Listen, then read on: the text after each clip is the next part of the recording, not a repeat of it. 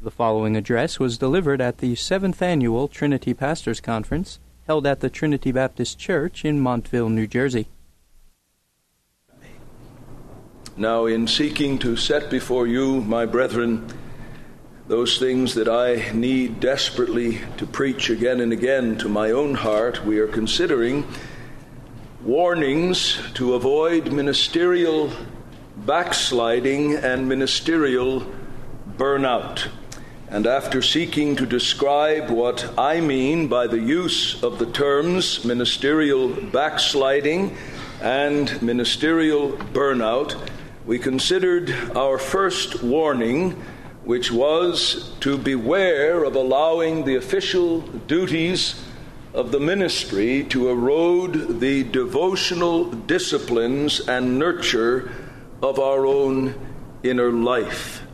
Now we come to the second warning for the avoidance primarily of ministerial backsliding, and it is this: beware of thinking that the performance of official ministerial duties warrants the non-performance of generic Christian duties.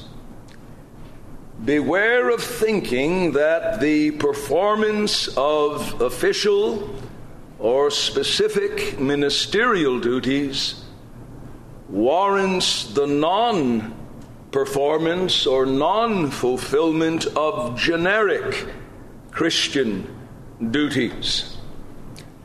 Now, when I speak of specific or official ministerial or pastoral duties, I am referring, of course, to those duties that grow out of our responsibility to shepherd the flock of God, to prepare good food for them in public ministry, to give close, loving, discerning, personal care to the sheep, the general study which becomes the living well out of which we draw for specific sermon preparation, and that host of other duties in the general realm of administration and the care of the life of the church, and for those of you who have fellow elders, in conjunction with the labors of your fellow overseers. That's what I mean when I say beware of thinking that these specific ministerial duties warrant the non-fulfillment or the non-performance of generic Christian duties. And what are our generic Christian duties? Well, they are all those duties addressed to you simply as a Christian man in your various God-ordained relationships. When the scriptures say, husbands, and you have a wife, then everything it says to husbands applies one-to-one to you. And there is to be no negation, suspension, or dilution of the generic Christian duties of a husband simply because you have a host of specific ministerial duties to perform. There's not a shred of evidence in the Word of God that says that specific ministerial duties warrant either suspension, negation, or dilution of the performance of generic Christian duties. So everything that is said to husbands as husbands is said to you. Everything said to fathers as fathers is said to you.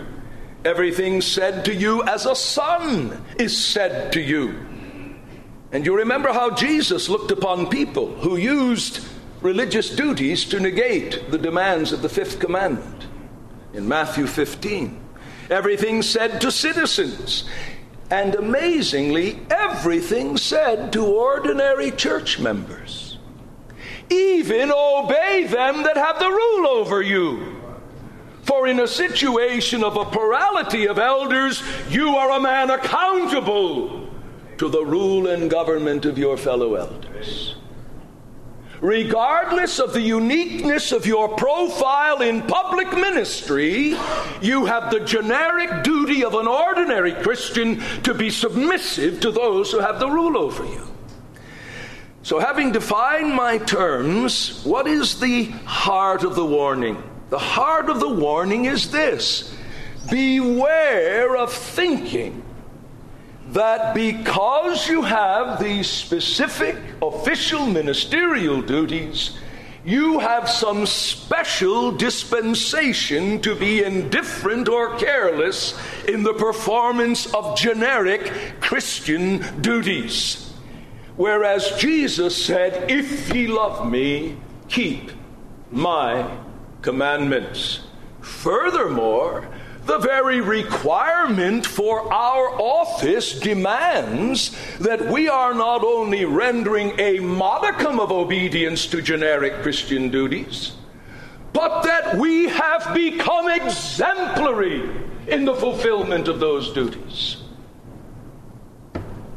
If I understand rightly 1 Timothy 3 and Titus 1, what those passages are saying is this: apart from the requirement apt to teach, every other standard, every other grace is a generic Christian duty in some other place in the Word of God.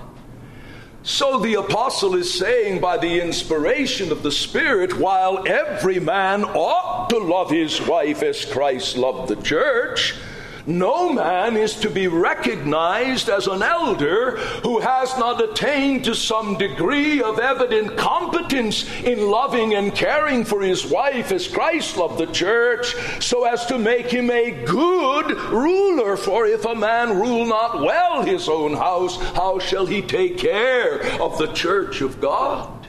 If he has not learned that delicate blending of governing and ruling joined with sensitivity and compassion and understanding, if he's not learned it with reference to his wife and to his children, he has no business exercising that delicate interplay over the whole house of God. And so if one takes all of those other words that are used, blameless, not soon angry, etc., we have either the use of the exact same words or the same idea of that virtue set before the people of God as a generic Christian duty. Then there is further Titus 2:8, in which, after giving to Titus a whole list of duties and ethical norms that he is to set before the people of God, Paul turns to Titus and says, "And in all things showing yourself a pattern, a typos of good works." Everything you are admonishing others to be, Titus, be the example of that in your own life. When you give an ethical norm and people say, "But Titus, how does that work out in the concrete?" Titus, you should be able to say, "Be a follower of me as I am of Christ." And this is a biblical injunction. Paul says to the Philippians, "Mark those which so walk as you have had us for an example." He assumes that in the assembly at Philippi, among the ordinary membership, there would be those eminent and consistent enough in godliness as to become patterns of what other believers ought to be. But so subtle are the actings of our indwelling sin, so clever are we at rationalization, that we take one generic Christian duty after another, and we either suspend it, we negate it, or we greatly dilute our performance of it, and then we cover that blatant disobedience under the pious guise, well, it was the demands of the ministry that caused the negation, the suspension, or the dilution of the performance of that duty. For example, I have met many women, pastors' wives, who are in one sense some of the most neglected creatures on the face of the earth. The husband has all kinds of hours to listen to all kinds of problems from all kinds of women in the assembly, but he never has a half an hour to let this poor, distressed woman sit and pour out her frustrations in his ear. And they're bitter, frustrated, grieved, wounded. Why? Because the man has somehow bought the lie that ministering to all those needy sheep with their frustrations and their problems warrants the suspension of ministering to the needs of his own wife's emotional problems and concerns. Children who resent the ministry because the ministry is that ugly, foul thing that robbed them of having a dad. Other kids talk about how dad wrestles on the floor with them, and how dad goes out and plays ball with them, and how dad makes time to take them fishing and hunting. And when they hear it, they say, "Not my dad." Fathers nurture them.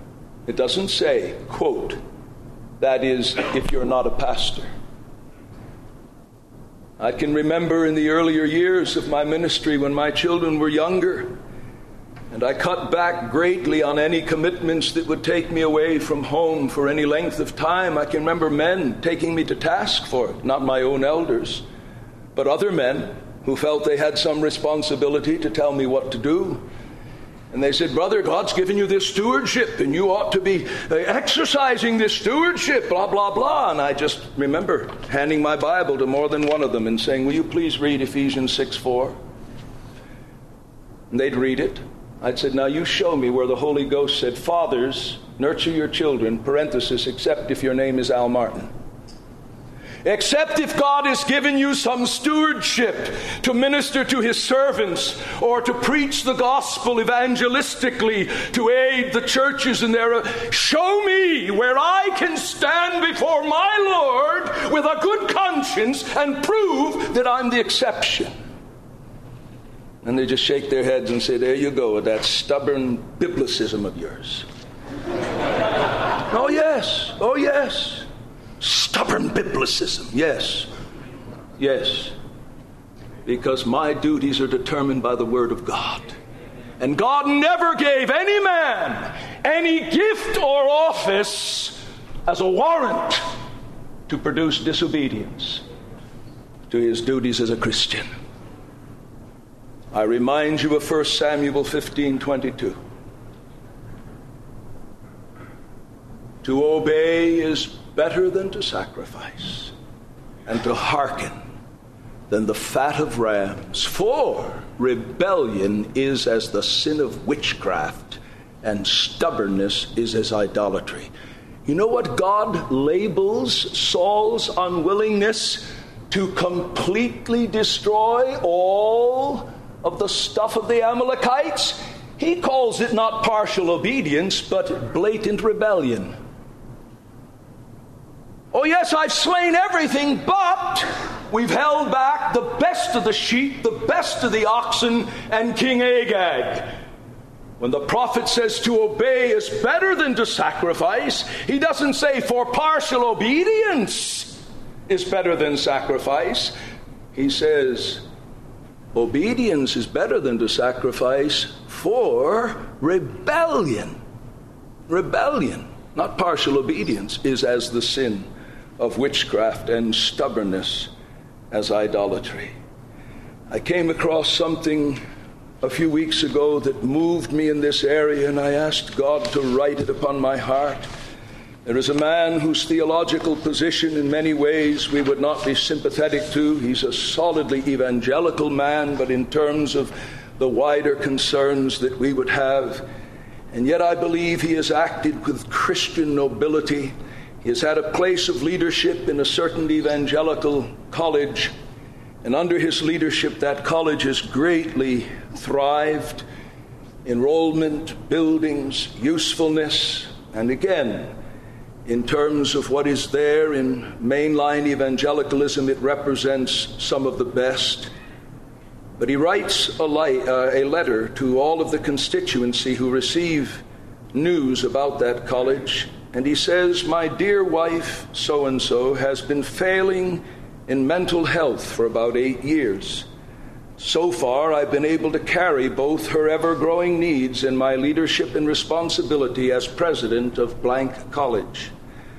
But recently, it's become apparent that my wife is contented most of the time if she's with me, and almost none of the time when I'm away from her. It's not just discontent. She's filled with fear, even terror, that she has lost me and always goes out in search of me whenever I leave home. Then she may be full of anger when she cannot get to me, so it's clear she needs me now, full time. Perhaps it would help you to understand if I shared with you what I shared at the time of the announcement of my resignation from the presidency of the college. My decision was made in a real sense 42 years ago when I promised to care for my wife in sickness and in health till death do us part.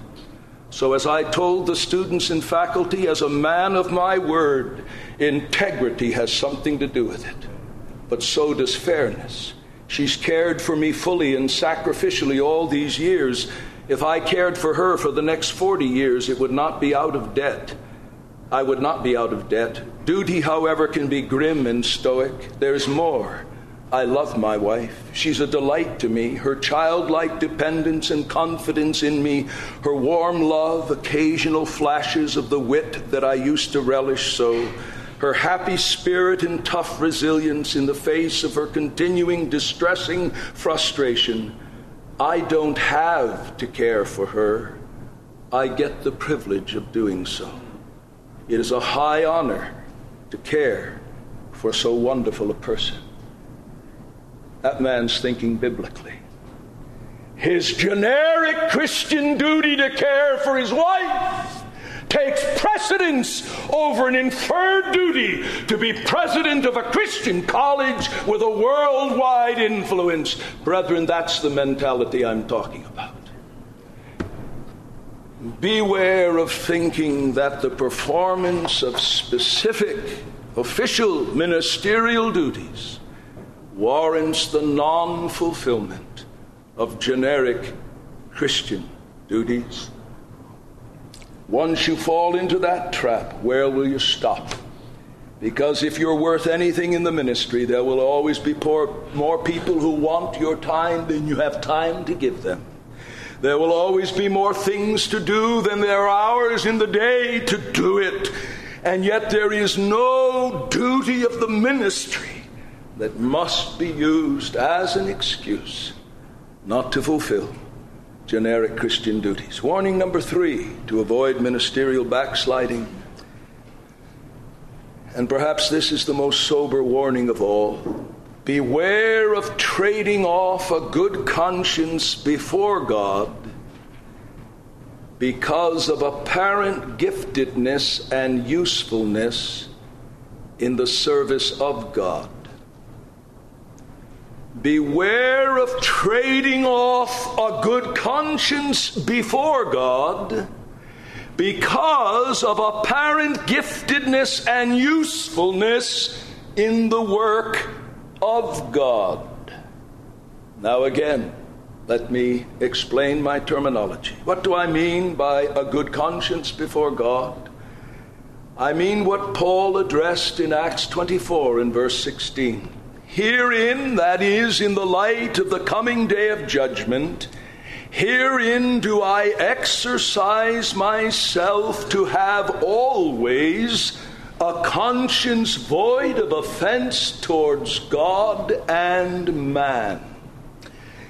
He was determined that he would have a conscience open to the full light of the law and will of God as revealed in Scripture, and that under that biblically enlightened conscience, he would have no offense in the realm of conscience. That is, if he were conscious of sin committed against God and not only against God, but a sin that may have also been against man, he was determined immediately to go to the fountain open for sin and uncleanness, and in the way of renewed repentance and faith, have his conscience pacified, his conscience freshly sprinkled in the blood of Christ, and where necessary, to make right any wrong at the horizontal level, whether it meant asking forgiveness for a wrong done, or for a duty not performed that was owed to another,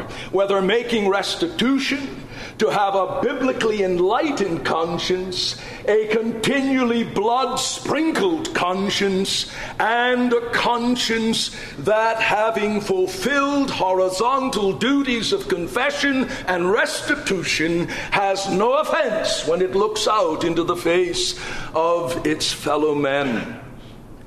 Now, why is this so crucial? Well, the apostle tells us in 1 Timothy 1:6 that the very end of the charge given to Timothy for the maintenance of sound doctrine is a good conscience, faith unfeigned. This is the end of the charge. Love out of a pure heart, good conscience, faith unfeigned. One of the great ends of God's saving truth is to bring sinners into a state of a good as opposed to a defiled and an accusing conscience. Now, what happens to us in the ministry is this. We become conscious of a controversy with God. It may be, quote, a little thing. It may be a big thing. Maybe upon reflection of the last Lord's Day's ministry in a particular biographical illustration, upon reflection we know that there was exaggeration of such a nature as to make what we said a lie. And upon reflection, and we're honest with ourselves, we say, I lied from the pulpit to put myself in a better light. I pushed the truth beyond the bounds of any legitimate elasticity with reference to the things I was communicating. I lied in the pulpit, and your conscience smites you. Now the moment of truth is come. What are you going to do? You've got to go down before God and say, oh God, forgive me.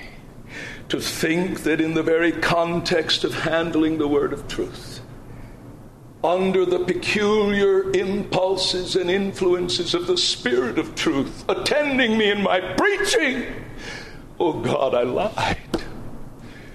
And you ask God to forgive you for your lying tongue. Your conscience is at rest, that if we confess our sins, He's faithful and just to forgive us our sins and to cleanse us from all unrighteousness. But you see, your lie was not just something that you did against God. You lied to God's people. And there isn't a long stretch of time between Monday, Sunday, and Wednesday when you must stand before those people and lead them in what? A prayer meeting. Lead them in drawing near to God. And as you contemplate that, you say, how can I be the mouthpiece of the people of God? How can I with them, as part of the new covenant priesthood, come within the veil and plead for blessing when I look out upon a people to whom I've lied and I have not acknowledged and made right the lie? And now the warfare begins. But if I confess my lie, what will my people think of me? What will they think of me that I lied in the midst of a sermon, preaching the word of truth? Lord, is there? And the struggle goes on. And the moment of truth comes. Wednesday comes round. And if you're going to have a conscience void of offense to man, you know that the first order of business after the opening hymn is to say, dear people, before we bow in prayer, I must come before God with a good conscience. In the sermon last Sunday morning, when I said such and such, upon reflection I see that was a calculated exaggeration under the impulse of seeking to make myself appear in a better light. God has forgiven my sin. The fact is this, the accurate statement is this: I beg your forgiveness. That's the way of keeping a good conscience biblically. But now, what happens? As you begin to rationalize, well, that really wasn't that big a thing. I mean, we can get overly sensitive, and the Bible talks about an overly scrupulous conscience, and so you begin to play head games on yourself under the influence of your remaining sin. And then you say, but wait a minute, if the lie was that bad, how come, even after I said it, I was conscious and people spoke afterwards of being conscious that there was even a greater unction in the latter part of the sermon? So if the Holy Ghost came with even greater intensity of his felt presence upon the people and upon my own soul, so that my own soul was feeling the power of truth, surely it couldn't have been that bad. What have you begun to do? You've begun to trade off your apparent usefulness for keeping a good conscience in a biblical manner. And then if you led the prayer meeting without having made it right with your people, and it was an unusual prayer meeting with a copious measure of the Spirit of grace and supplication, you go home even more hardened in your deception. And once you've started down that road, where will you end? Because having learned the unholy art of trading off a good conscience before God for apparent giftedness and usefulness in the work of God, you have put yourself on the high road to the destruction of your own soul.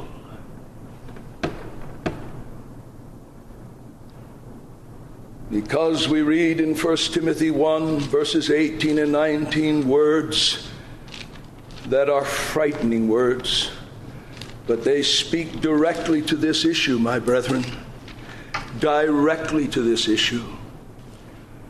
The apostle says, "This charge I commit unto thee, my child Timothy, according to the prophecies which led the way to thee, that by them thou mightest war the good warfare, holding faith and a good conscience."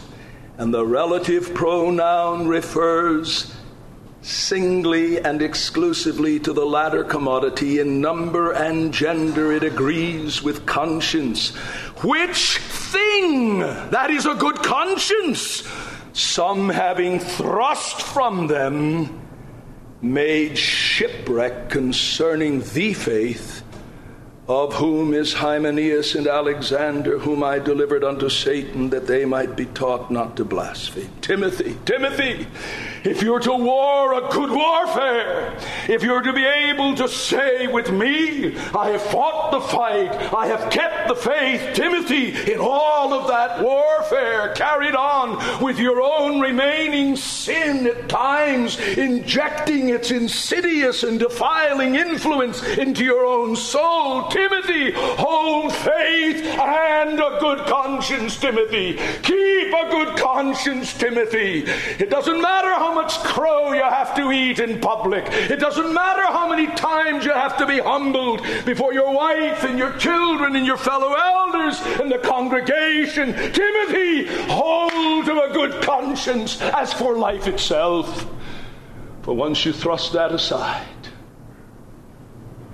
you're in the path which leads men to spiritual shipwreck. You see, the truth is always productive of holiness.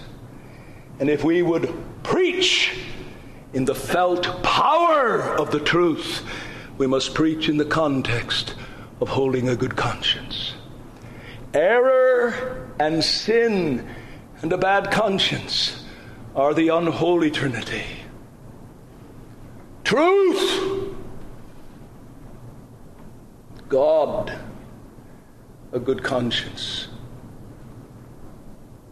Now, obviously, there's going to be a great number in the day of judgment who made this fatal mistake. Because my Lord in Matthew 7 says these words, "Many will say unto me in that day, Lord, Lord, have we not prophesied in thy name? And in thy name cast out demons, and in thy name done many mighty works? We had great usefulness in the service of God." And Jesus does not debate their claims. But what does he say to them? "Depart from me, I never knew you, ye workers of iniquity." You handled my truth and saw it operative to the deliverance of others. But that truth was not governing your own heart and your own life, because it wasn't reigning in your own conscience. Oh, my brethren, how much backsliding begins in the ministry when we start trading off a good conscience before God for apparent giftedness and usefulness in the service of God. And it may begin with something as little as the thing I've mentioned.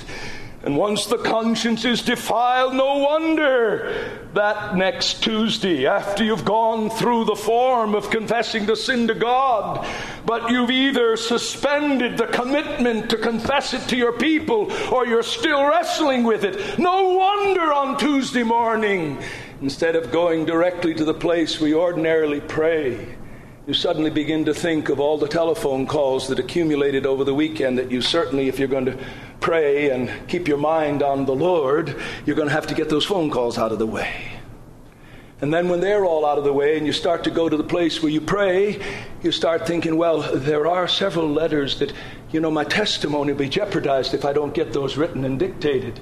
And so the letters get dictated. And it's almost near noon and you say, well, it's time for lunch. I'll pray after lunch. And after lunch, you say, well, this is the worst time of the day to pray. It's my dopey time. I wouldn't dishonor God by coming with the broken legs and with the crippled body of this present state and offer that to God. So I'll go make a call or two. And then when my mind's, brethren, is this all fantasy? No. That's what happens when you have an warfare with God in the realm of your conscience. There's an indisposition to pray. Now what happens when you're indisposed to pray and don't pray, and you don't watch? Now you're vulnerable in one of your areas of weakness in the past that hadn't troubled you for months. The lust of the eyes. And on your way to make that call at the hospital, ostensibly in the name of Christ, your eyes lingered where they shouldn't. Now the conscience, being once defiled, is more quick to feel comfortable with a second defilement. And need I go on to describe the sordid, horrible process of declension? Ministerial backsliding. You see, our people don't have the luxury we do of trading off a good conscience for apparent giftedness and usefulness in the house of God. What a terrible thing if our gifts and our usefulness should be the occasion of our damnation. Far better to God to allow our tongues to be ripped from our mouths than to let us go on thinking, because we speak in his name, God must not take too seriously our sins that are not biblically dealt with. Oh, my brothers, I warn you as I warn myself afresh, beware of thinking that the beware of trading off a good conscience before God for apparent giftedness and usefulness by God. Listen to the sagacious Owen, who, as few others, seemed to be able to dive into the depths of the human heart and not only discover what's there, but to articulate the sorry sight. Owen said, I am persuaded that there are very few that apostatize from a profession of any continuance, such as our days abound with, but their door of entrance into the folly of backsliding was either some great and notorious sin that bloodied their conscience, tainted their affections, and intercepted all delight of having anything more to do with God, or else it was a course of neglect in private duties, arising from a weariness of contending against that powerful aversion which they found in themselves unto these duties. The flesh lusteth against the Spirit against the flesh. These two are contrary the one to the other.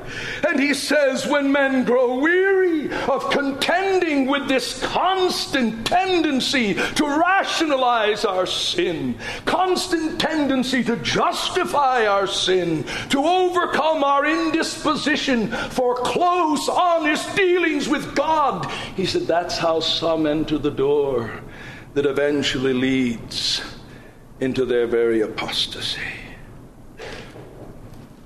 Oh, may God help us to lay the warning to heart, to avoid ministerial backsliding in this way. But then, fourthly, and here again, I want to address something that in most of the books on pastoral theology is not addressed, and I'm both surprised and grieved, and I can only say it's not addressed because it's either assumed to be so self-evident, or what I rather believe, it reflects an incipient clericalism that negates a very vital truth of Scripture. Here's my fourth warning. Beware of allowing the position and duties of the ministry. Beware of allowing the position and duties of the ministry to isolate you from the nurture of the body of Christ in which you serve. Beware of allowing the position and duties of the ministry to isolate you from the nurture of the body of Christ in which you serve. Now, the basic texts that set the framework for what is in my mind are Ephesians 4, where Paul starts by saying that within this one body, indwelt by the one Spirit, submissive to the one Lord, there are diversities of gifts. Then he mentions some of the gifts, and then he says, the ascended Christ gives pastors and teachers for the perfecting of the saints unto the work of service, unto the building up of the body of Christ, and concludes with that marvelous picture of the body building up itself through that which every joint supplieth, growing up into the fullness of the stature of Christ in a context of love. Now you see, assumed in all of that is that though pastors and teachers are given to the church for a specific and, in one sense, prominent, high-profile function within the body, that does not make them exempt from organic connection to the body, and therefore dependent upon the nourishment of that which comes from the other joints of the body and the other members of the body. For the picture is that the body is brought to maturity through that which every joint supplieth. It is the entire body that ministers to itself. And because we have a high profile and a more patent sphere of influence in that process of maturation, by what kind of biblical reason do we take the leap that says we are therefore de facto, for all intents and purposes, cut off from the body, and we do not need intimate, spiritual, organic interplay with the body for the well-being of our own souls? I see nothing in the Bible that puts me in that position. Second text that points in this same direction is in Acts chapter 20. When Paul says to the elders, you have peculiar responsibilities to the church. Verse 28, take heed unto yourselves and to all the flock. The language is very precise now. It doesn't say over which the Holy Spirit made you bishops, but en ho humas. Take heed to the flock in the which. Where are you? You're in the flock. Do all your taking heed to the flock as ones who are in the flock. Not over, outside, tangential to the flock. But you are bishops to oversee in the flock. In the very flock where the Holy Spirit has constituted you overseers. Now, brethren, those two perspectives from Ephesians 4 and Acts 20 are critical. For if we view ourselves in our official position and duties as not needing the ministry of the body to ourselves, we have put ourselves in the way of ministerial backsliding because we've negated the means ordained of God Himself for our spiritual maturation.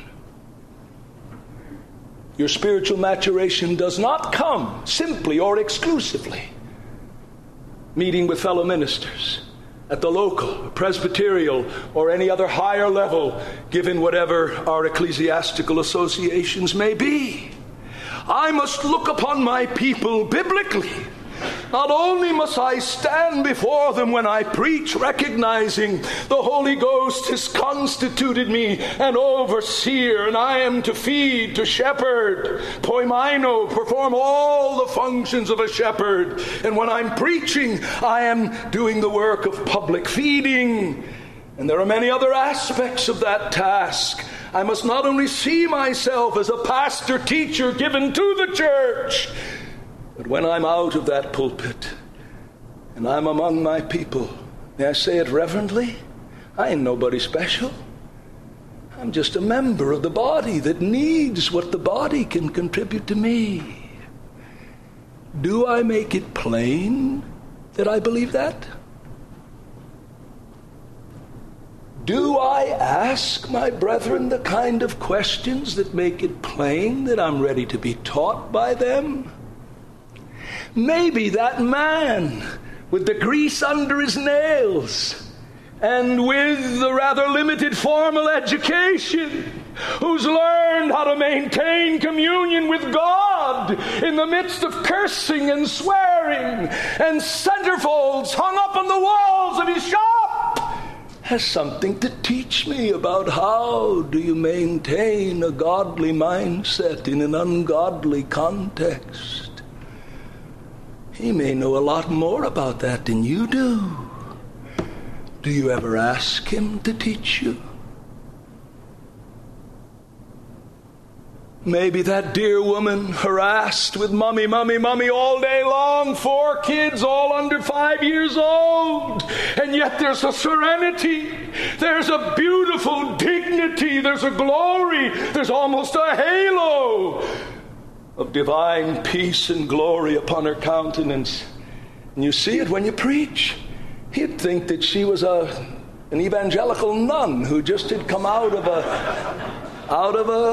a convent. She sits utterly undistracted. Her face is toward you. She's wrapped up in God and His truth. Do you go to her and say, "Sister, I got a little idea what your world is like, but it's evident when you come into the house of God and you're among the people of God, somehow you're able to put all..." Would you mind telling me your secret? Do you really believe that those insignificant members have something to contribute to you? Put yourself in the place where they can, or you're going to backslide because you've despised God's means as much as you'll backslide if you despise the means of the devotional assimilation of the Word. And certainly, brethren, Certainly, brethren, with our fellow elders, whatever our particular ecclesiology may be in terms of a 2 or 3 office theory, this much is true. There's no one envisioned in the New Testament who is without real, bona fide accountability. Even the Apostle Paul was no freelancer. First thing he did when he went to Jerusalem was apply for church membership. They wouldn't let him in. They said, we don't think you're for real. You read about it in Acts 9. First thing he did, he went to Jerusalem. He didn't go out in the street corner or go to the temple and start preaching. He tried to become a church member. And they said, we've heard about you. You're a heartless character. You drag women away from their kids and leave their crying kids on the porch, and you commit them to prison. No, sir, you just want to get on the inside so you can get all our names. And Barnabas came along and said, look, he's for real. And then it says, he was with them, going in and going out, preaching the word of God. Accountability, even as an apostle. Do you have real accountability to your fellow elders? And if you don't have fellow elders, have you singled out some men who have the oil on their forehead, men who know God and walk with God and have anything that even approaches on real accountability? When's the last time anyone boldly and lovingly said, Pastor, how's your devotional life? And without you bristling and saying, who are you to ask me? I remember there's a young woman came into our membership about 2 years ago. And when inquiring upon how she was settling into the life of the church, said quite well. She said, although a few things shocked me at first. I said, what's that? She said, I hadn't been here long when one of my sisters in the church came up to me and said, so-and-so, how's your devotional life? She said, I felt like saying none of your business. She said, I've been in evangelical churches for over 20 years and no one ever asked me that. What a shame. What a shame. Members one of another and no communication on the things that are most vital. I tell you, it's a double shame. When you have access to the affections and esteem of your people and you don't use it as a means of your own spiritual advancement. Do you with your elders have that kind of mutual respect and confidence that you can call one another to account where necessary? Where you can lovingly point out one another's sins?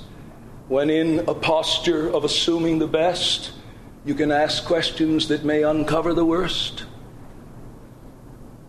Beware, my brethren, of allowing the position and duties of the ministry to isolate you from the nurture of the body of Christ in which you serve.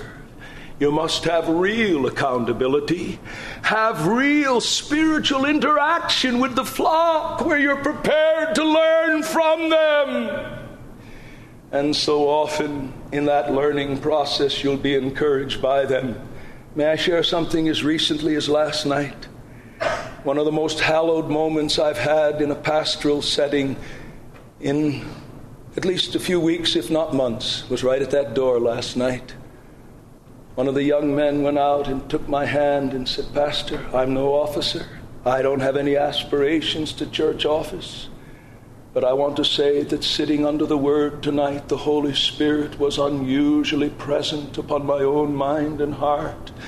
And I was brought to see, as I've never seen before, the commitment that those of you who've gone before us have had, and what the truths are that you've given yourselves to, that have molded and shaped this place that's been a haven for my wife and for me, and the crucible of our spiritual maturation. I want to tell you, Pastor, I'm ready, by the grace of God, to spend and be spent and spill my blood so that my children will have the same legacy.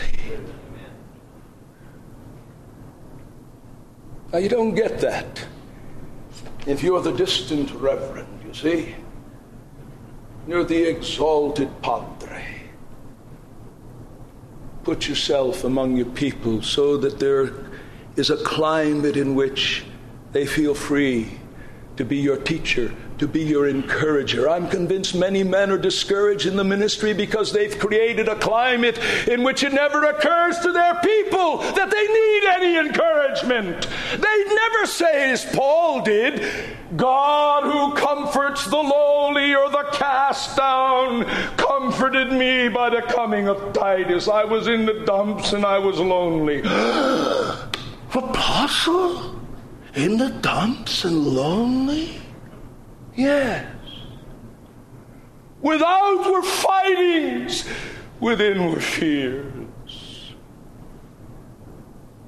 Oh, dear men, throw off every bit of artificial wall of clericalism. It stinks. Jesus moved freely among children, and children never feel at ease with austere men. When it came time to need one for an illustration, all he had to do was snap his fingers and say, "Sonny, I need you for an illustration. Will you come for a minute?" And the kid comes over and pops up on his knee. If that's the first time he ever was seen with a kid, it wouldn't have happened. They'd have run. And it's amazing how at times even the children, out of the mouth of babes and sucklings, God not only perfects praise, but he ministers grace to his servants. So have real accountability, real interaction with the flock. And dear people, in spite of the false theology under which I labored for years, and I thank God for one of my fellow elders being used to purge it out of me, have some close friends in the flock. The incarnate God was unashamed to make it known that among the 12 he had 3 special friends, and among the 3 he had 1 special friend. You can argue with that? He showed favoritism. That will create jealousy. Yes, it did. It did. Scripture says it did. The Lord still went right on the eve of his crucifixion, left them all by the inner gate of the walled garden. As Peter, James, and John, you come with me. Well, that might leave the others jealous. That's their problem. If Jesus wants the companionship of the 3 in his hour of sorrow, he doesn't do it in a clandestine way. And when the scripture says that John was the disciple whom he loved, well, he loved them all. Having loved his own, he loved them unto the end. Yes, but there was a unique, a special, singular love to John, and he didn't hide it. So, my dear brethren, I beg of you, beware of allowing the position and duties of the ministry to isolate you from the nurture of the body of Christ in which you serve. Well, our time is gone, and I'm halfway through. Well, I must prayerfully consider whether just to give these in distilled form tomorrow, the remaining 4, or take the first session. You pray that God will guide us. I have not written the material in this way. There's one sitting among us who heard it fresh off the pan in a very much more distilled form over in Scotland a few weeks ago. But as I've worked through the material and sought to give it more biblical substance and applicatory dimensions, I didn't think it would take this much time to work through it, so you bear with me and pray that God will guide us. And if God's primary word to us is in the area of avoiding ministerial backsliding and burnout, then so be it. That may be the very word for which he's brought us together to hear, and if so, then we'll be content with what God desires to set before us. Let's pray.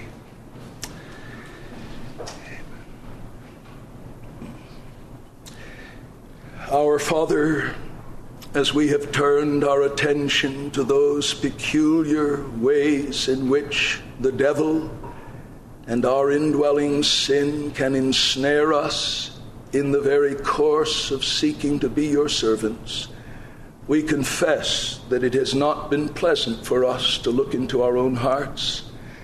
What we see of our almost infinite capacity to deceive ourselves and to leave ourselves vulnerable shocks us. Lord, it scares us. And when we hear you say, "Wherefore let him that thinketh he standeth take heed lest he fall," we cry out, O God, have mercy upon us, lest we fall. We thank you for your word that says that you are the one who is able to keep us from falling and to present us faultless before your presence with exceeding joy. And we pray that by the Word and the Spirit, these principles would so be written upon our hearts and become regulative of our thought and conduct, that we may not only be preserved from ministerial backsliding and ministerial burnout, but, oh God, that we may go from strength to strength, that we may, by your grace, continue to make progress that is evident to all, that we may, in the language of your own word of promise, be full of sap and green, even unto old age. Oh God, deliver us from ministerial brittleness and dryness and fruitlessness, where we say the same things with the same or even increasing precision of orthodoxy, but say them without feeling and without warmth and present felt enjoyment of them. Oh God, have mercy upon us. Look upon us in all of our unusual vulnerability as the servants of God, and deliver us and keep us for your glory and for the good of your church. We thank you again for the privilege of meeting together. We thank you for the privilege that will now be ours of sitting together about the tables and ministering one to another. Lord, give us a disposition that will make us truly open to the ministry that our brethren in your good will and purpose will have to our own hearts. We thank you again for calling us together for these days. Continue with us, we plead, as we offer our prayers and our thanksgiving for all of your mercies through our Lord Jesus Christ. Amen.